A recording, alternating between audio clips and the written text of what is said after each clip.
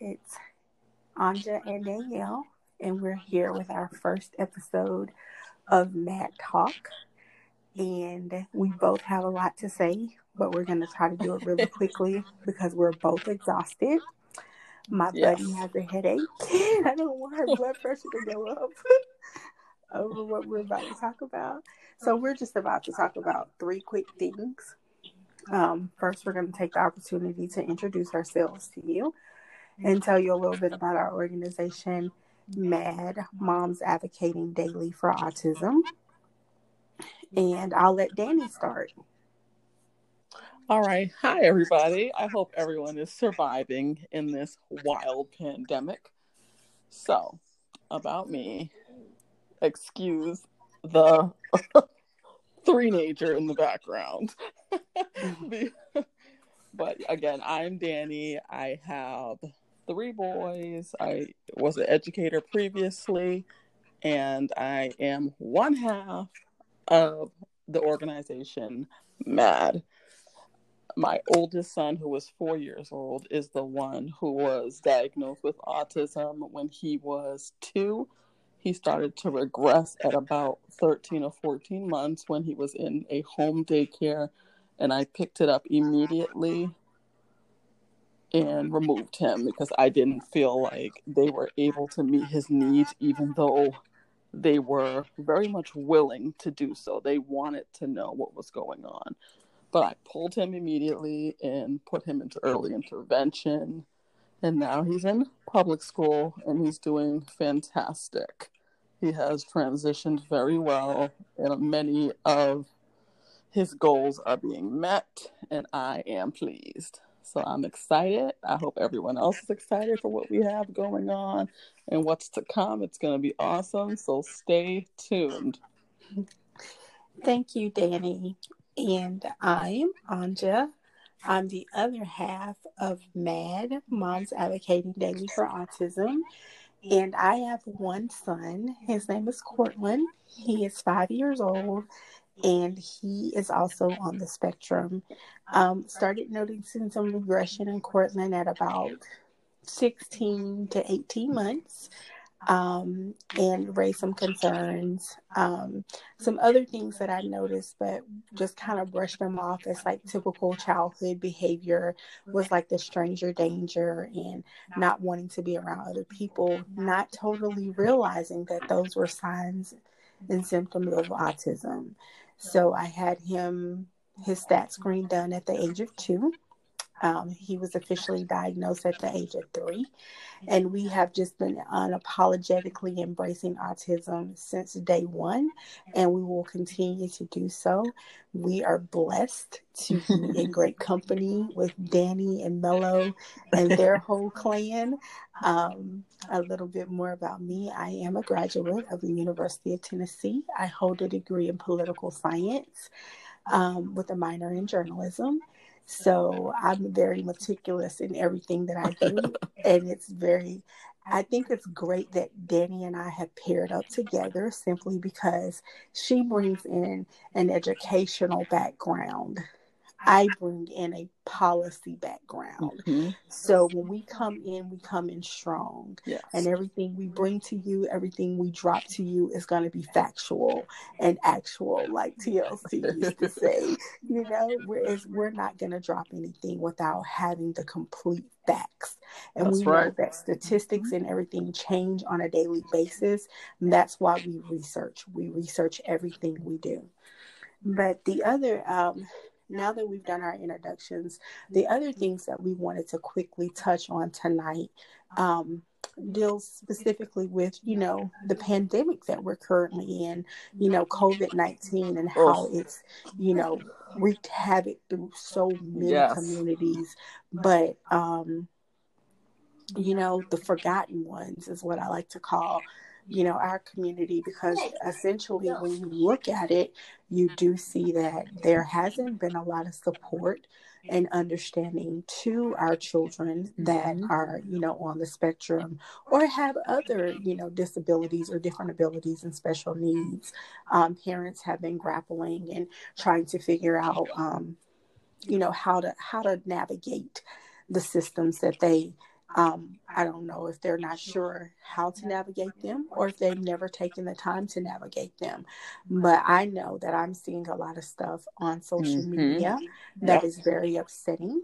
And I can't speak for Danny, but I think I can speak for Danny because we're sort of kind of, going back and forth with each other about Absolutely. like, we have to do something about this. So Yes. I'm going to allow Danny to speak because when I tell you that my girl, my partner, is very passionate about this, especially from an educational standpoint. And the upside to Danny's situation is that she's an educator and she's a parent that's doing this. So trust me when I tell you, my girl got some nuggets and she's going to bring them.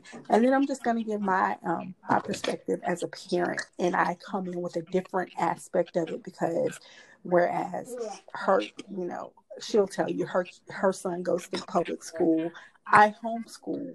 So that's why we're such a dynamic duo. That's why we're superheroes doing this because we bring in a different perspective from Right. different, you know, outlets, basically. So I'm gonna let Danny drop her nuggets because I know she's been waiting to drop them all night. So, Yes. so I'm gonna give it to her. And like I said, we're both extremely exhausted. I know I am, and I can only imagine that she is too, because not only are we moms advocating daily for autism, we run small businesses too. Yes. So, Yes. Clearly so go not. ahead, Danny. I'm gonna shut Clearly. up. Like, but yes, yes, yes, it is true. It is true. But yes, for as far as the pandemic, so when this whole thing, I call my 4-year-old son, I refer to him as Papa Bear. That's my little pet name for him. So I actually pulled him out a week before all of this hit. We're based in Boston. So I pulled him out because his preschool, or well, he's in K1, but they still consider that the preschool classrooms. I pulled him a week before because they had 6 cases of the flu. So I pulled him out because I have a little baby. He's 5 months now, but he's like, he's So so adorable. fragile. I just said, I am not trying to be infected and just, not today. So I pulled him out a week before, and then boom, here comes all. The next thing I'm hearing is, oh, the pandemic is and all this craziness. Like I didn't even have time to prepare or to gather. I didn't expect for school to be closed down. I didn't know how serious this was going to be. I had no idea. I didn't see this coming. So they shut down. They kept on changing the return date. At first, when this first hit the fan, it was just an outbreak of just everyone is complaining, everyone is fighting and arguing. You have parent against school system against parents clashing with parents clashing with teachers. It's so upsetting. I am absolutely fed up with it, and I will not tolerate another negative word from anybody. I don't care who it is, because this is ridiculous. And my thing is and always will be collaboration. It's not just parents, it is not just teachers. We have to work together because it's not about, like, when it comes to Mello, it ain't even about me. All I Right. care about is his growth and his development. And the only way that I can 120% do this effectively and efficiently is if I work with the teaching staff. I cannot try to do this on my own. So when this whole thing started to blow up, we were noticing throughout social media, parents like almost like they was foreign to what was going on. There was quite a few people who clearly didn't agree with us, and they don't have to. I like one thing: we don't need anyone to spoon feed us or to hold our hand. We're good. Okay, we're good. But so people just, they didn't know what to do. And for me, we started off in early intervention, and early intervention would come to the home. I don't know if it's different for other states. Like I don't know if people maybe possibly had center based, but you know what? Lucky for me, see, I have that experience too. We've done multiple center based as well as for early intervention. And you know what? The parent still has to be there because the child is underage. You cannot leave a toddler with somebody and just walk away. It's not daycare, it's services. So, for ABA, speech, OT, I was always in my home, like in the room, even though, like, as Mello got older, they would say, oh, we just need someone to be in the house, and then we'll do ABA, maybe in the living room or in wherever he's comfortable with. But oh, no, no, no, I was following. We was like partners, like we going elbow to elbow. I'm following the ABA person around because I want to see. I've always been like that. I mean, I know a lot as far as education. Like Anja said, my background is in education. I have a degree in early childhood. I have one in child psychology, and I have one in special ed.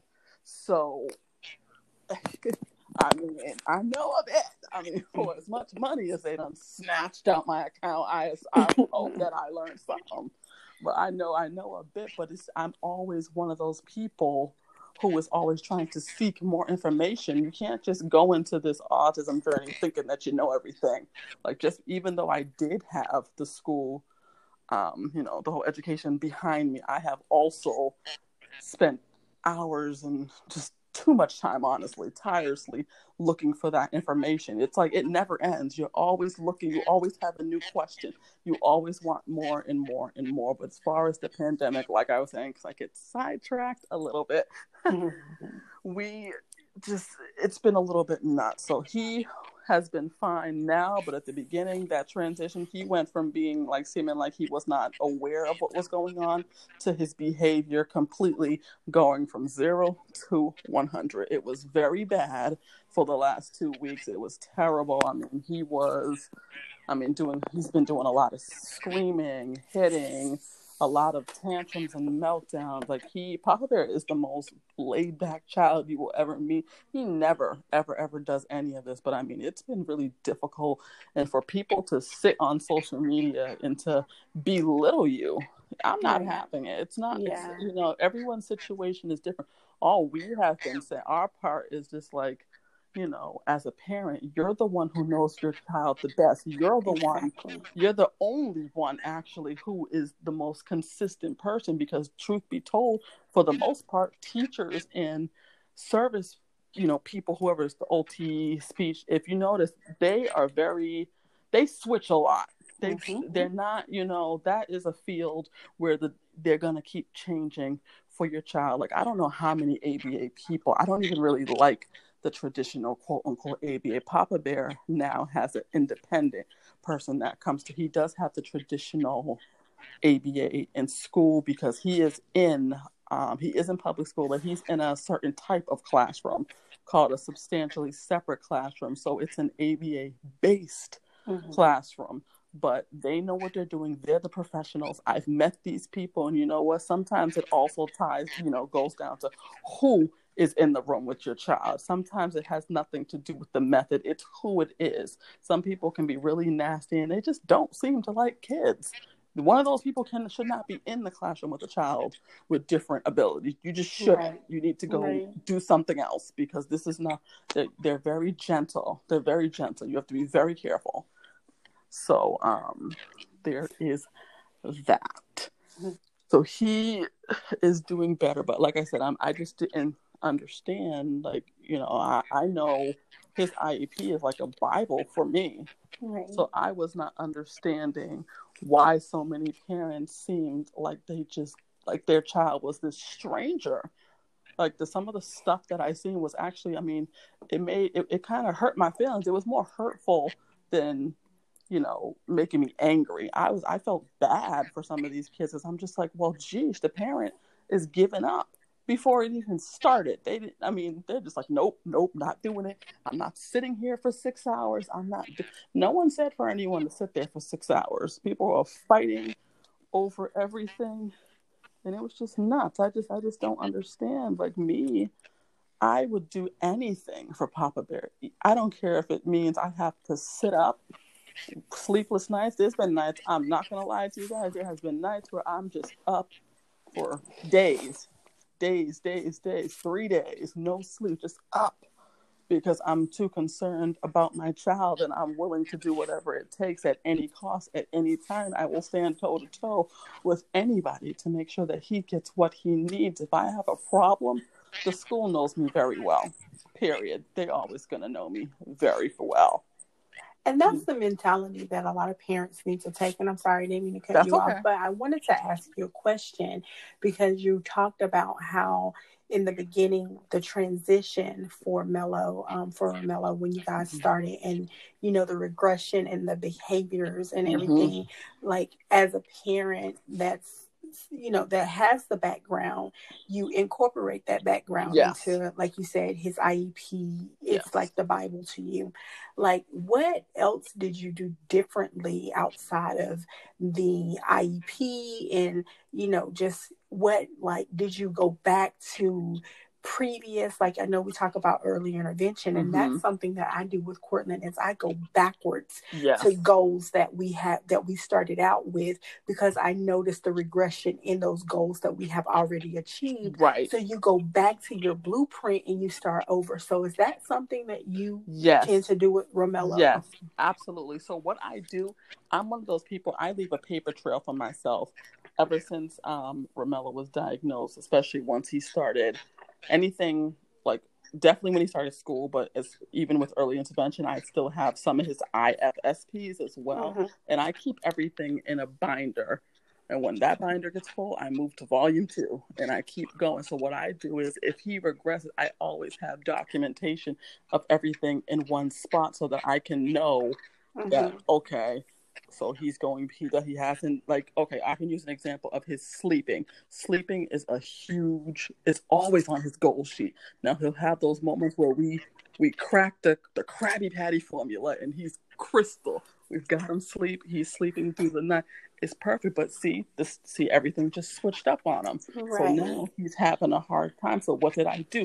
I went back to something that we used all the way when he had just turned 2 in early Mm-hmm. intervention, and there it was listed out. I've never been a person, I'm not going to just sit in session. So what I did was I revisited the notes and I Right. said, okay, they recommended to do this in the routine and that, and I incorporated those things that we had did previously. And you know what, with children with autism, what I'm learning, I mean, it's very difficult because sometimes you don't want to keep on doing the same thing, but sometimes you have to go back to the Right. foundation and you have to go back to where you started. If that's what it's going to take for your child to get back to where they need, then that's where you need to go, and you need to go quick. So that's Yeah. what I do. I don't have no problem doing it. But Right. that's what we've been doing. It's just going back and just even if some things are pretty repetitive, and that's okay. Mm-hmm. That's okay. Yeah, like you said, sometimes you have to do that, because I know, like in my situation with Cortland, like I said, he's homeschooled, Yeah. and I tried him in the brick and mortar school system, but we didn't adapt to that system as of yet. And Cortland's very, very high functioning, so his deficits are different, and that's the one thing that we also Mm-hmm. wanted to point out too, is a lot of people tend to have this mentality or this notion, or this mindset or this assumption that all kids with autism are the same. No one kid with a diagnosis of autism is the same. They're all Right. different. Yep. They all reach milestones at different points in That's their right. journey, and it's okay. Like, they don't That's have to right. reach them, because if Romello reaches a milestone before Cortland, then it's not, oh, Cortland needs to reach that milestone Right. because That's Romello did right. it. It's not his time. He'll Right. meet it when it's his time.